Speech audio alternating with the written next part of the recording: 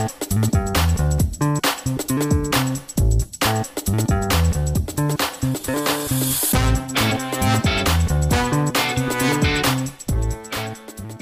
I'm Clarabelle A. Ortega, author of Ghost Squad.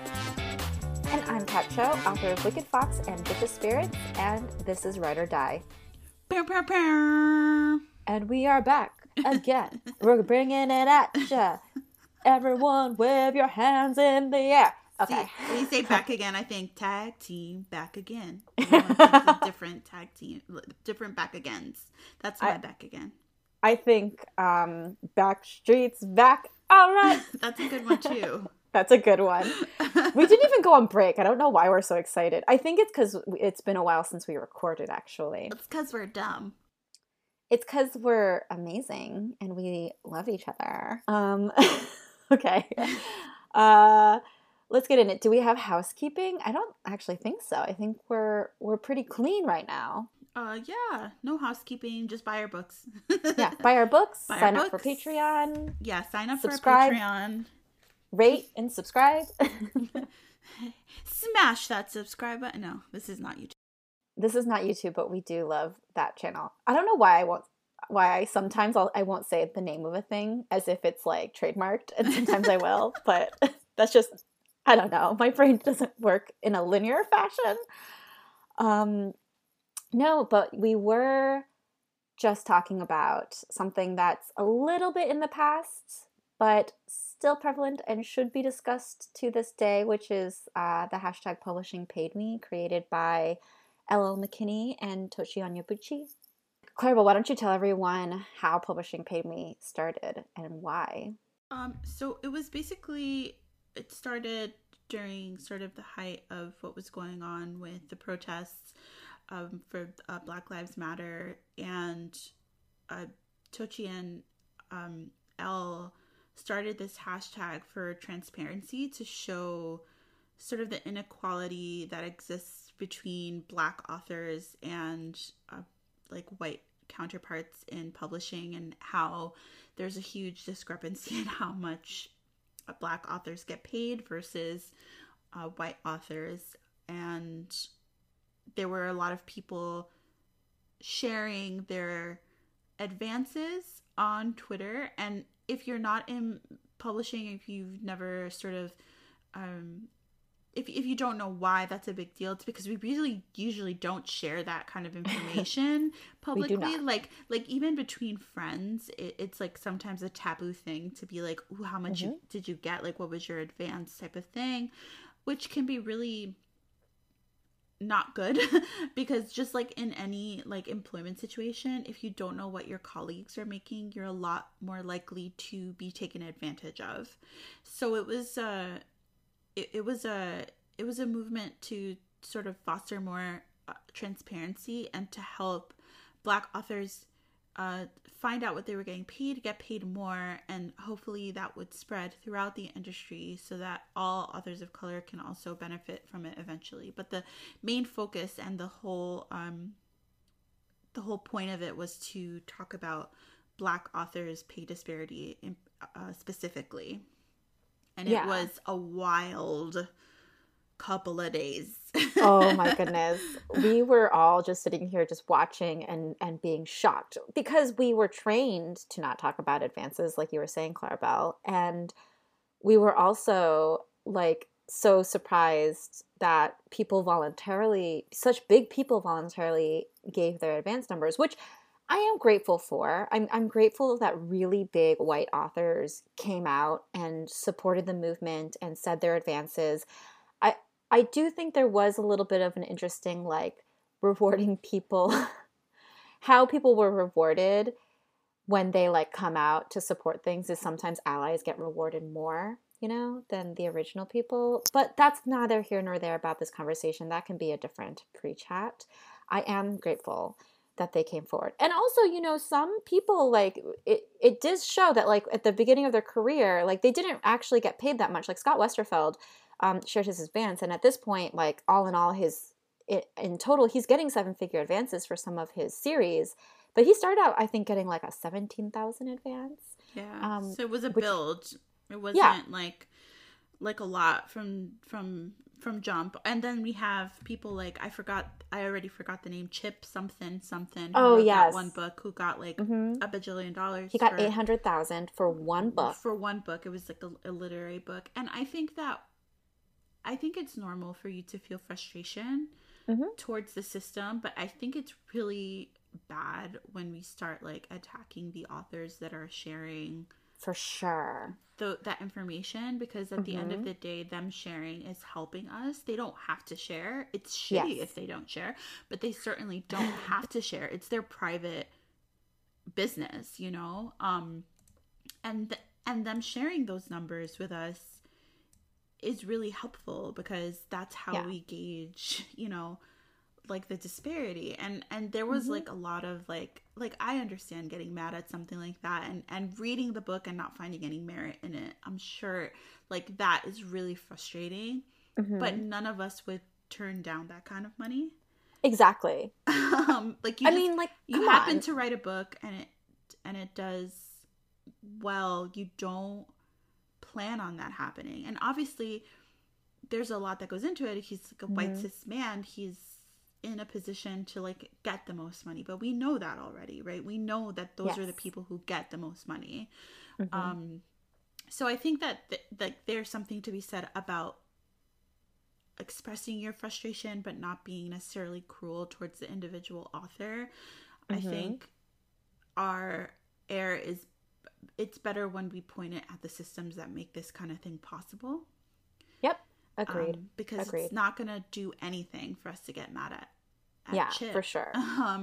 But like like you were saying, like we should get mad. The system is really messed up, and like there were a lot of think pieces that came out around this. We'll post some of them in the show notes. And there was a lot of people like breaking down like, okay, you're seeing all these tweets. Let me tell you what these numbers mean. Let me tell you what these patterns mean. And I think the most important one for people to see are the ones where they talk about profit and loss reports. So a P&L is what a publisher writes up in order to decide how much of an advance a book is worth. P&L meaning profit and loss. And each publisher does have like a formula. They have like an actual like spreadsheet thing that they plug in numbers. So it sounds scientific, right? It's actually not that scientific. Let me break it down for you people. Science. It's fake, everybody, don't trust it.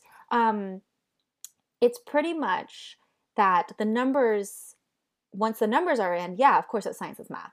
But to get the numbers is the most bullshit of bullshits. It's pretty much you see a book and you think, okay, what can I compare this book to know how much it's worth? If it's a fantasy, they're obviously going to look at other fantasies. They're going to look at ones that are recent. They're going to hopefully find ones that are in-house because they have the numbers. But sometimes they look at comps that are outside of the house. But they'll try to comp it for something as accurate as they think is possible. And they'll plug in those numbers in order to anticipate how much they think this book is going to sell. So the problem with this is that if there is a white dystopian fantasy with people with magical powers and royalty, they could be like, this is just like the Red Queen. I'm going to plug in the numbers for the Red Queen and see how much of advance this is worth. The Red Queen sold a boatload of books in its first printing. So that's really good numbers. That book is probably going to get a really good advance because they have that amazing comp in-house, right? But what if they were like, oh, this is a fantasy, a dystopian fantasy with royalty and people with magical powers, but it's based on like South Asian culture, and we don't really know what to do with that, and we've never heard of a book like that. We could comp it to the Red Queen, but let's actually comp it to this mid-list South Asian contemporary fantasy, because that's the closest we can get to. And they put in those numbers, and that book obviously is just not going to get as much of an advance because they couldn't find like a good comp for it. So they went digging for an obscure one, and then they, decide that it's worth less. Yeah. And this is a pattern, and it is a cycle that continues on itself, because as long as they continue to pay books by Black, Indigenous, and other POC authors less, then the comps for the future books will continue to be based on lower comps, if that makes sense. So it's like, as long as you keep on paying us nothing, you're going to continue paying us nothing in the future because that's what you're comping it to. So get your shit together, publishing is pretty much the message here. And get comps that are, and buy more books so that you can get more comps to begin with. And then your P&L will be slightly more accurate, even though the P&L will still be complete bullshit. Right. And also put effort behind those books too, right? Because like it becomes a self-fulfilling prophecy. Like you don't put, like I remember when Red Queen came out, it was the same year I started working at conferences, and I was like, whoa, whatever this book is, it's a big deal because it was everywhere. Every single show that I went to, and I went to like, my first year working at my old job, I went to like 10 shows, including international shows, and it was everywhere. So I was like, this book is definitely going to be like a huge success. It must be so good because everyone's talking about it. I didn't know much about publishing then, you know. I didn't know that it was just like the publisher pushing the book. And it's like, obviously you can't have a huge poster for every single book that you buy, but I feel like so often books by people of color are left behind, and I think they're left behind because people don't know what to do with them because they don't understand them in the same way that we do. They don't get how to market them. And I think that that's because there's not a lot of people of color in publishing to begin with and in positions of power. And I'll give one really good example, which is DJ from Wednesday Books, who is so incredible at his job. And I feel like because he's a person of color, he has so many different experiences to pull from, and he's able to see the appeal in things. And I'm really glad that people like him are moving up in publishing, and I hope that that continues throughout, because we have to have all of these different kinds of visions and kinds of people at the publishing house in order to get these books out here. I feel like the only way that we're going to get the effort behind these books and like people with the vision and like to understand the audience that it would go to is to have a lot of different kinds of people working in publishing. You know what I mean? Like the other day I was sort of panicking because the YA that I've been working on, my magic system is, like, to put it quite bluntly, based on the hood, like where I grew up. Like the magic comes from acrylic nails, the magic comes from domino games, the magic is based in all of the things that I grew up with. And I'm like, to me this is really freaking cool, but will somebody who didn't grow up poor understand it? Will somebody who didn't grow up in the kinds of places I grew up in understand it? And that's like another barrier, right? Like a socioeconomic barrier as well, because it's so hard to be poor and work in publishing because you don't get paid much and you have to be in New York and all this crazy stuff. So there's so many different factors that go into it that, like, we really have to work from the ground up to restructure everything about publishing and really make an effort to have more people of color in place, and to, for lack of like a better system, get people out who are like racist and who aren't willing to work on their biases, and the people who are, get them training and just really, really work on it. It's hard work. It's hard work to undo years of biases. And I think the reason why it's so hard is because it's people who believe they're good people and who deep down they're trying to do good things, and they don't realize that they're not always doing good things because they have unexamined prejudices within themselves. And like we all do, right? We all have those things. So as long as those things exist, like we're always going to be at a disadvantage. Like look at the freaking experiment that they were doing with how pictures are cropped on Twitter. How like the crop always recognizes white faces over anything darker. Oh, I haven't heard that. Oh, That's man, you have so to see it. So fascinating. they did it with a picture of Mitch McConnell, which I hate you, Mitch McConnell. You are an asshole. And we're gonna lose so many listeners I now. don't care. They can go. And and I was Obama, joking. and it was like a long picture, right? And like on the two ends, it would have like Obama and then like Mitch McConnell in the middle, and then like it switched it for the next one, so it would have like Mitch McConnell on the two far ends and Obama in the middle, and in every instance it centered on Mitch's picture. And they've done it with a lot of different pictures, and it keeps focusing on the white face. Well, I think it's also because people don't know how to light black faces either for pictures or for film. Like, I mean, they don't know how to do the lighting. That's part of it, but I think that the algorithms on social media are very clearly skewed towards lighter skin. And listen, and everything is racist. Right. Not even on social media do authors of color, particularly black colors, particularly darker skinned black people, have an even playing field. Mm-hmm. Everything is uneven, and it's even AI is against you.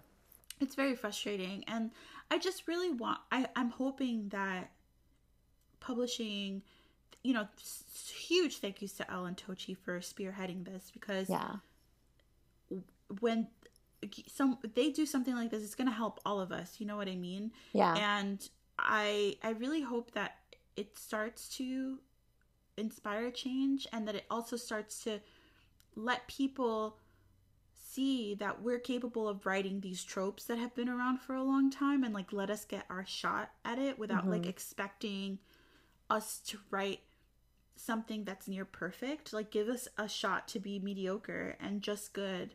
You know what I mean? And still get paid. And still get paid. Like, we really have to write these like amazing, when we see the books by people of color get published, they're doing so well. It's because we have to be so good in order to get to that step.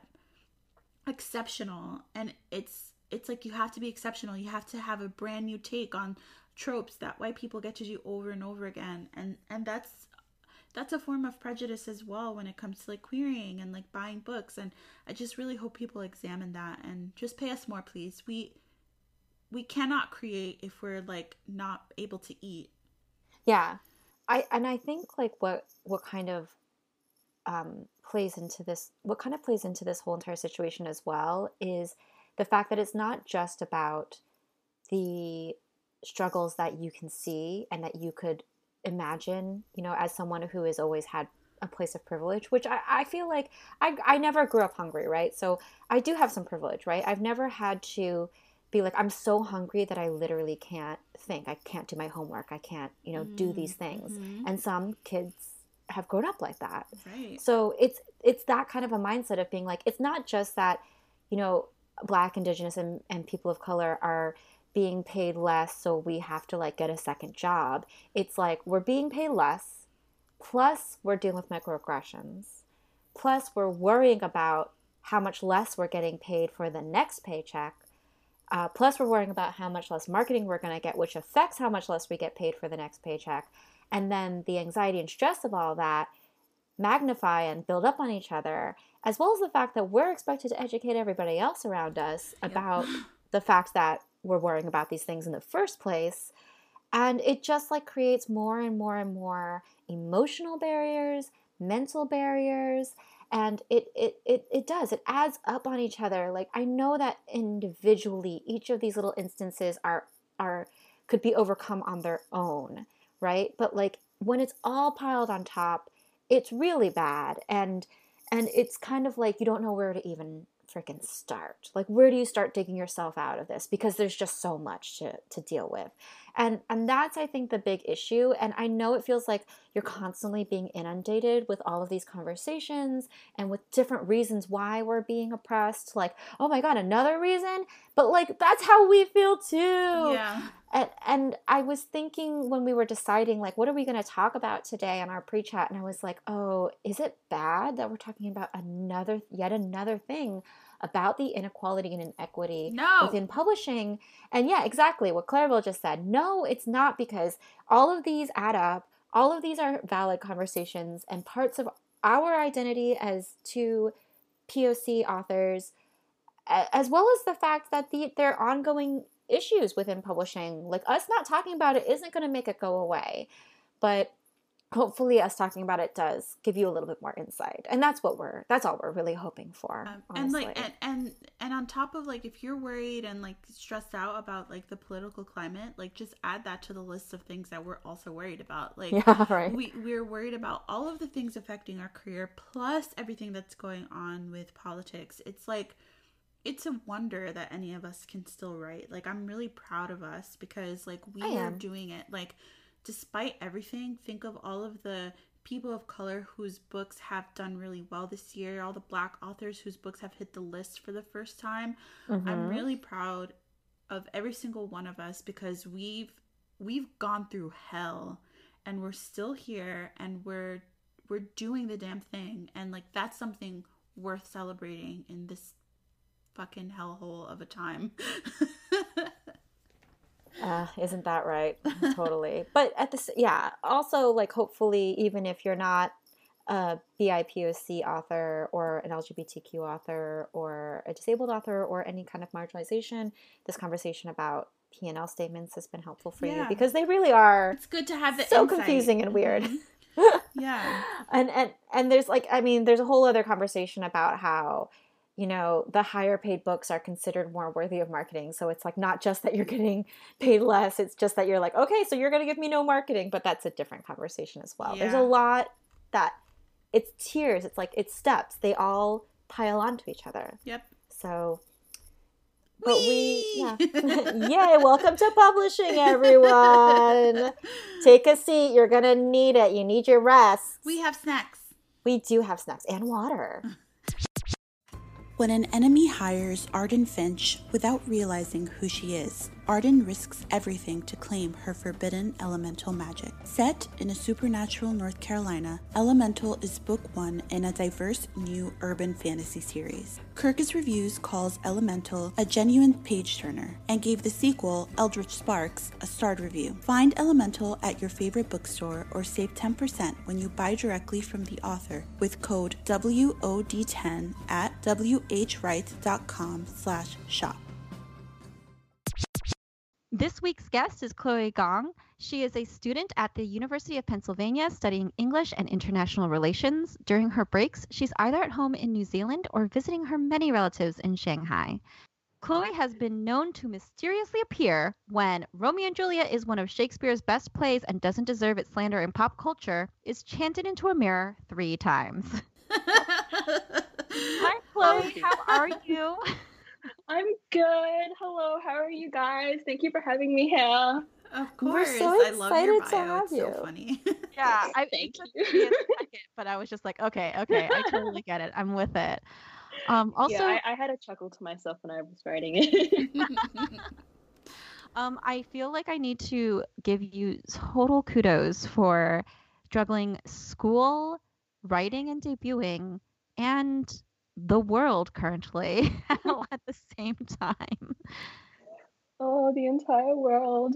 Yeah, it's a struggle, but we're getting there one day at a time. Truly are. We really are. Do you want to kind of give us a little bit of a breakdown about how you fell in love with writing, how you got your agent, how you got this book deal for this fantastic sounding YA book? Oh. Just give us the total story. Yes. Okay. The total story. I'll completely rewind back to the day I was born. No, I won't do that. I started writing at the last. Okay, how does this go? When I finished the first year of high school is when I first started writing because I was so bored. Is how I got my start. So I always. The way that I got inspired for the first book I wrote was actually I was in China visiting my grandparents, and because of the Great Firewall there and everything and how social media is completely blocked, because but when I was in high school I was already addicted to social media because that's just how this generation is, I guess. I couldn't go on like Facebook or anything, so I was just so bored that I decided to write because I loved reading so much and I'd run out of books because I couldn't bring that much with me. So I literally just decided to write on the notes app in my iPad, and I was just kind of like, it was really strange in the sense that I when I started writing, I didn't have the same like attitude that I do now, where like I get an idea and I try to like carry it out through the end. Like back then, it was almost kind of like I'm just gonna tell myself the story to like entertain me. Like I don't really care where it goes. I don't really care if I can finish it. I don't even really care about like where the general trajectory is going. I just want to entertain myself like for the time being. So like that was kind of the way I started. And just because I had that like I'm only gonna entertain myself kind of attitude, like it was so easy in a sense to just like write down like absolute like just a mess of a story that honestly like didn't make any logical sense really, but like it was still a story in the end. So that was how like my first couple of manuscripts honestly came to be. So this was like throughout the entirety of like high school, this was very like stretched out. I didn't write like a lot because like there wasn't that much time to always be writing, but whenever I was like bored and I wanted to entertain myself, I would just be like throwing things down and like collecting up manuscripts that was like slowly helping me like get better at writing, I guess. But then I did that for almost like all of my high school days. And then by the time I got to college, I think I was finally like at this point where I was like, well, actually, maybe I can write now. Like, I think I've done it so much that now it does make some logical sense as opposed to the first few where I was like, oh, I'm just going to entertain myself. It doesn't have to make sense. So when I wrote These Mountain Lights, it was the first book that I actually thought it was the first book that I thought did seem like something that could get published because like I was reading so much as well. So I was like, like I've absorbed so much of what like is actual, like what is appearing on the shelves. This does seem like it could go somewhere. So that was the first book I queried, and it went from there. That's awesome. I kind of love the idea that you wrote books at first for yourself. Like you wrote them to be messy and you didn't care about that. I feel like that's advice that people try to give authors all the time now. And authors are like, I can't, I'm too stuck in my method and my ways. But like, that's the way to be. And I think it was because I didn't know any better, because like back then it wasn't like I was plugged into like a circuit or anything of like other people who were taking their craft seriously. Like it didn't even occur to me that it was something I could do. And like in a way I'm really glad I started out like that, because it gave me like the space to really like find what I wanted to do before I like gave myself any pressure to be good at it, if that makes sense. Mm-hmm. Yeah, that makes a lot of sense to me. And like you have to have fun at some point in the process, right? Because publishing is really rough. So at rough. least while you're writing, if you can like entertain yourself, like you said, make yourself laugh, I think that's really important to try to find joy in those moments.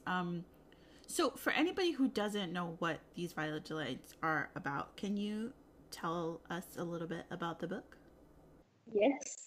Okay, so my short little pitch is These Violet Delights is a Romeo and Juliet retelling by way of The Godfather, and it's set in 1920s gangster-ruled Shanghai. So the story goes when a mysterious illness starts devastating the city, and rumors speak of a monster being the cause, two former childhood lovers turned enemies from rival gangs have to set aside the blood feud between them and work together and put a stop to it. I love that. I love that so much. It has so many things that are like such juicy kind of little tidbits about it. Is it dual POV, just from my curiosity, or is it just one POV? Or is it? It's many. It's like, ooh, yeah. I like that a lot. Yay! Excited.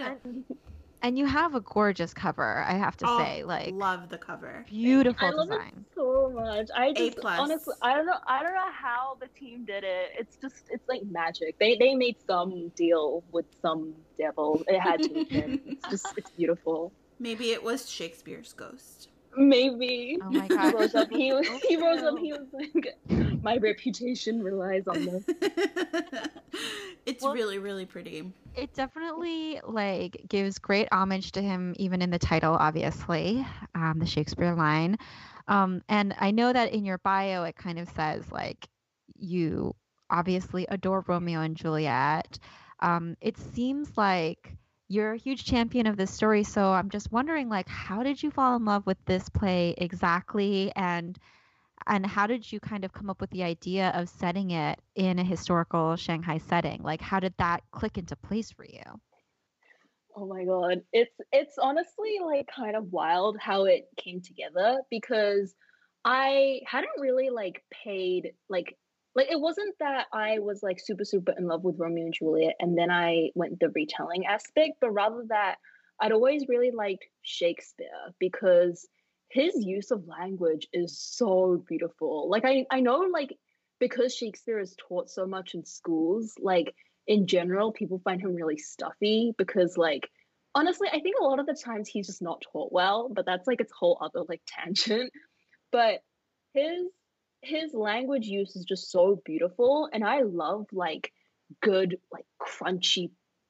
Maybe crunchy is the wrong word to use. I love good like prose that you can like really like grab. Like it's just it feels good to put your eyes on it. So because I like loved his like sense of work and all that, when I got the idea to so the first part of the idea for these Valentines that actually came to me was writing about a blood feud. So I was like, well, what can I really do with the story and what am I actually trying to say, I guess was what I was going for. And then like in some way, I don't really know how the wires connected, but somehow I was like, well, if I'm gonna do a blood feud, maybe I should like go to Romeo and Juliet and like reimagine it. I feel like that would be cool. Like that was just my thought process. And then I reread Romeo and Juliet when I decided to do that. And like it was on that reread, I was kind of like, wow, he Shakespeare really said something in this. Like he was really making like a lot of good points. And I was like, maybe like I could do something with this too.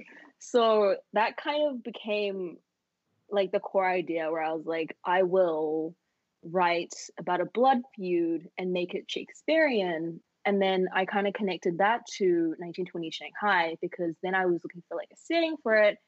And a blood feud being like so messy and like just a lot of violence happening, I was like, this feels suited for the background that of Shanghai that I already know and I'm already really interested in it. So because like once I did research into it, it was like, okay, well, there was so much going on at this time. The streets were gangster ruled. There was like colonizers everywhere. There was like imperialism. There was just all this domestic politics. And I was like, Shakespeare would really love this. So it all meshed together and it felt very delightfully violent. Hence the title. So the next question was actually going to be about the era that you chose to put it in because you made so many interesting choices that I think are what make the premise of the book so appealing. But you said that you did obviously research. What was your research process like? What did you do? Did you do anything interesting or weird? I go on site anywhere? Like what was that whole process like for you? It was so the research on this is it kind of got split into like the historical dimension and then the Shanghai dimension. So because all of my family are from Shanghai, so my parents immigrated with me when I was 2. So I still have like a lot of relatives back there, and occasionally like when we go back to visit, like I already like know quite a lot about the city. So that was kind of like my starting basis. Um, but in all the times where I did go back, all of my like strange field work, I was kind of like I would be like to my dad, like, hey, if we have a free day, can we go to like that building from the 1920s? And he'll be like, why? But okay. And like the good thing is that not much has like changed in modern day Shanghai because they still like preserve a lot of the aesthetic of the buildings, even though like inside like the atmosphere is completely different. But the funniest part of the research is that I checked out a lot of the like places in the book. Well, actually, honestly, I think it was after multiple drafts. I think I was signing my agent already by the time I was back there, like on vacation, looking around. And the funniest part was there's this one building in the book where the characters are like running for their lives through, like it's like this frantic chase. And I like just described the building as like a regular building. And then I showed up in real life and I walked in and I was like, oh no, this building is donut shaped. Like there's a hollow inside. None of this makes sense. Um, so that was just the most bizarre thing that I didn't think would require research, and yet. So then after that, I like went back and I emailed my agent, and I was like, "So I'm gonna do a tiny revision because the building is hollow," and then I just changed a few lines and sent it back to her. But so that was just like the Shanghai part of it, but the actual like research where I actually did seriously was like the historical part of it.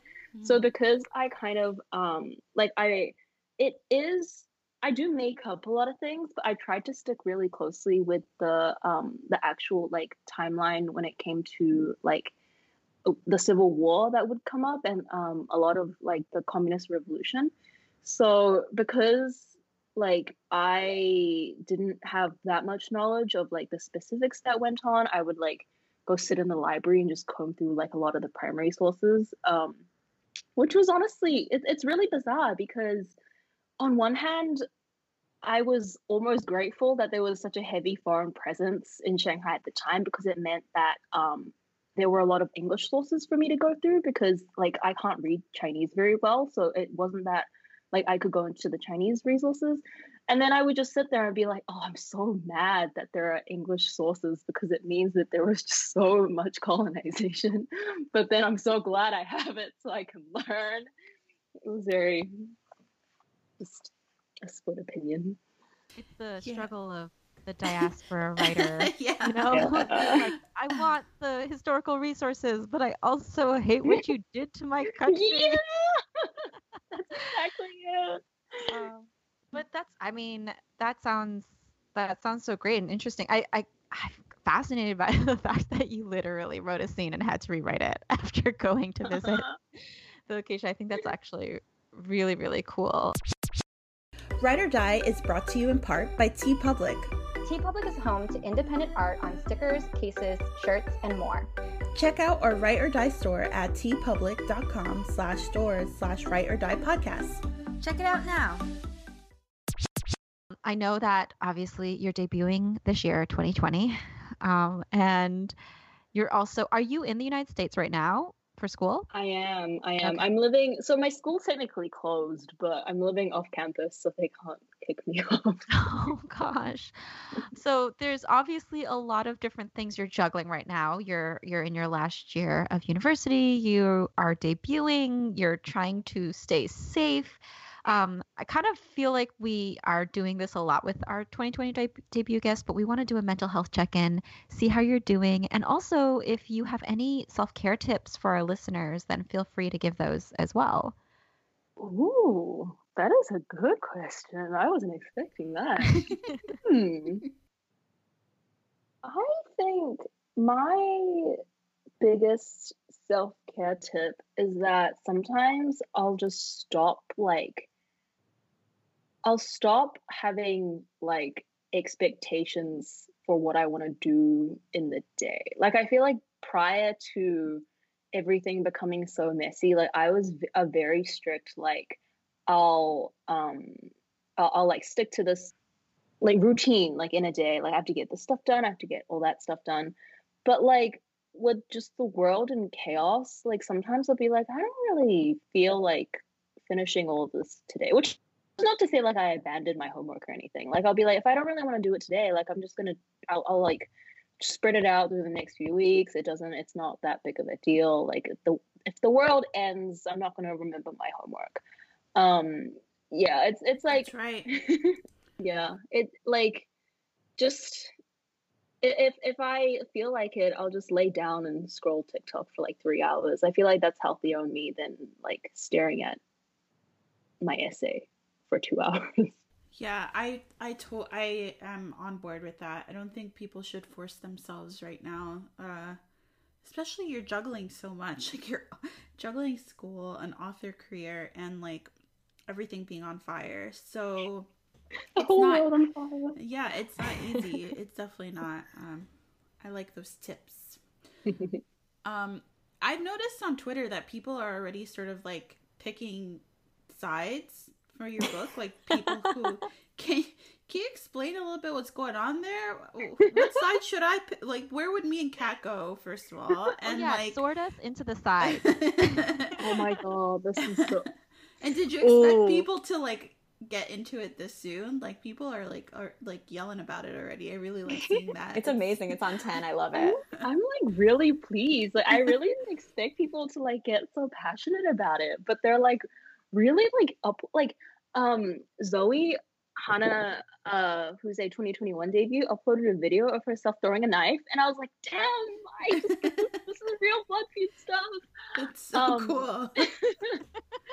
Yeah, I was shook. But yeah, it was kind of, I wanted to make it sort of like a street team kind of thing, but like more casual because I didn't like want the big commitment of it. So I was just like, yeah, guys, sign up. You can choose Scarlet Gang or White Flowers, which is the two gangs in the book, so Juliet belongs to the Scarlet Gang and Roma belongs to the White Flowers. And I honestly didn't even really describe them, but then people just picked sides and now they're like willing to like die for the side. And I was like, this is amazing. I am so beholden to witness this. Let me think. I don't know what.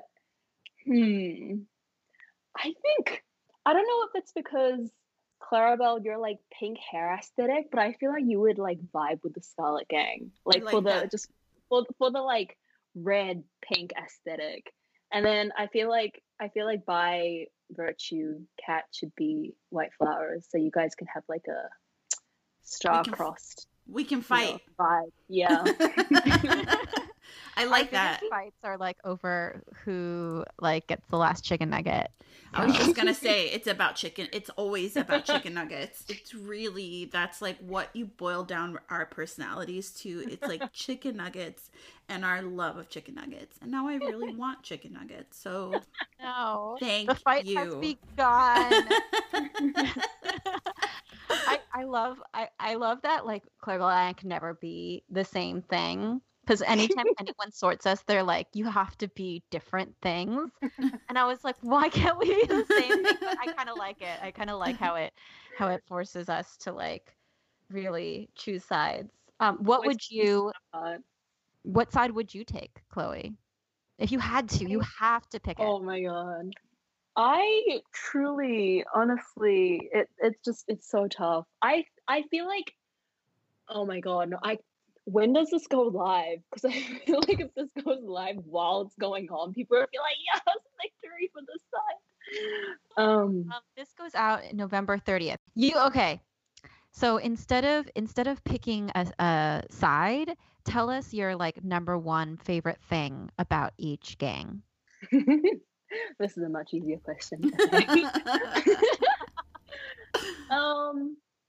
I think my favorite thing about the Scarlet Gang would be their aesthetic, because they're very much they're old, so they've been around for a long time. So they have like their mansions like outside of the city. They have their like burlesque clubs. They have their like cabarets. So all of that, like with the like dripping scarlet red, kind of like red and gold, all of that. It's just very like, it's very visually pleasing when I like see it in my mind's eye. And I think my favorite thing about the White Flowers is how just out there they are, because they're the new ones in this. Well, they're not new. They've been here for a few generations as well, but their backstory is that they came in fleeing Russian civil unrest. So the majority of them are Russian, and because of that, like they like find their place in the city in like the apartment blocks. They're very like congregated together. They don't have like a hierarchy like the Scarlet Gang do. They're very like, I'll fight my way up to the top. So I like them for their attitude. They're more, it Scrappy. seems like they're more chaotic. Wait, so does this mean that you find Clarabelle beautiful and me chaotic? In the best way. Chaotic is a compliment in this house. It is, yeah, that's actually a legit compliment. I will take it. Okay, Chloe, so everyone who's been on the podcast tells us either their most embarrassing publishing related story or something they wish they'd known before they started. You could do either or, you could do both. It's up to you. So I actually tried really, really hard to think of an embarrassing story because I loved hearing like other people's embarrassing stories. But I think the tragic thing is because lockdown in 2020 happened so early, like most of my like author career just hasn't like, I haven't associated with anyone like in real life. So I've had less chances to be embarrassing, which I'm really upset about because now I don't have a story. So you want to make one right now? Let's do something embarrassing. Let's do it. I don't even know what to do to embarrass myself. My entire existence, I guess, is embarrassing enough, but like no like one incident. Yeah, so I guess I have to go with what I wish I knew. Which that I do have something for. Not so much in the sense that like it's some like big lesson that I wish I learned, but like something that like me just starting out like in the like writing community, like I wish I knew actually that that it's quite small, and like once you actually like sort of get into it, like it's really easy just to be like, oh, like you know so and so, oh I know so and so, and then it's like it just feels very like small, and it's like a comforting thing rather than a like big scary. No, it wouldn't be a big scary thing. It's a comforting thing rather than like a ooh, you know so and so, if that makes sense. Like it's like comforting more than intimidating, maybe. Yeah. Like once you know a few people in the publishing industry, like you know a lot more people than you think you do, and it's like it just feels very like tight knit and more than this big thing that you can't really understand once you're in. Yeah, I think true. that makes a lot of sense, and I think a lot of people don't realize like how small it is. And I think once you go to like a real like an in-person conference, that becomes like really evident, especially one of the big ones where you can literally see almost every single person from who's like highly visible on book Twitter. It's like, hey, my entire timeline. It's quite funny. It's quite funny. That's why I always like tell people like, hey, don't say anything on Twitter that you wouldn't say to someone's face if you're an author, because you're probably going to see them at some point. So just be okay with that. And if you are, that's cool. But like, just know it's going to happen. Bring up the most random things that you'll say on Twitter. And you'll be like, you were paying attention? Oh, no. No, you know what's the weirdest thing? We talk so much on this podcast. I remember what I say. I really don't. And people will be like, in this episode where you said this thing, it was just like, it really resonated with me. And I'm like, like, I can't be expected to remember both my books and everything that I say on here. It's impossible. It's so hard. But that's the thing too, is like, it's so funny because there are a lot of authors who like, you'll go up to them, you'll be like, oh, what did you mean with this side character that showed up in your book that you wrote 3 years ago? And they're like looking at you like, what the hell are you talking about? And you're like, oh, you have no idea who this character is anymore. You have moved past it and I have not. And I am okay with that. That's okay. But I think it's, yeah, but it's cool. I like it. I like how, interested we are in each other's opinions. It can backfire sometimes, but yeah, no community is perfect. You know what I mean? And especially like when you're learning the ropes, like when you're first starting out, and like when we started on Book Twitter, it was the Wild West. Like it's way no one knew what the hell they were doing. So much tamer than it used to be. I'll tell you that much. And it was even worse before that. Like one Twitter generation before us, it was even worse. So yeah, Twitter's weird, but we're glad you're there. I enjoy your shit posting, Chloe. Oh, yeah. It's I so will say funny. that I take pride in it. Yeah, your Twitter presence is quite the delight. So I would say keep on keeping on, because you're definitely doing something right there. It's quite the delight, because she's quite the the author of I These think as we were Violent talking Delights. about old timey things, I've But- morphed into like a gentleman scholar from the 1920s. You're such a weirdo. Why would you say that? Let me live my life, right? Okay. White Chicken Flowers versus nuggets. Scarlet Gang. The We're blood taking it to feud, the street. blood feud. Yeah, Blood Feud, Clarabelle. We're fighting, and I'm definitely gonna win, Chicken bro. Nugget. I'm established. My aesthetic is on point. Yeah, you're old. Your time is done. Okay. Old means wise, okay? Being young just means you don't know shit. Old means senile. The White Flowers are coming for you. I cannot. Come then. We're gonna take this to That's Twitter. the battle cry. That's the battle cry. Come then. Come at me, bro. Okay, Chloe, it has been a delight to have you on the podcast. It How has many not times involved have we chaos said at all. delight? Let me say my words, Clarabelle. We've said delight so many times. Chloe, it's been wonderful to have you on the podcast. It's been amazing. It's been a feast for our ears. You open to thesaurus.com. I know. But let me get to my point. Let everyone know where they can find you on the internet. They can find me living everywhere on the internet. I am at the Chloe Gong just about everywhere. Twitter, Instagram, TikTok. I think that's it. And my website. Yes.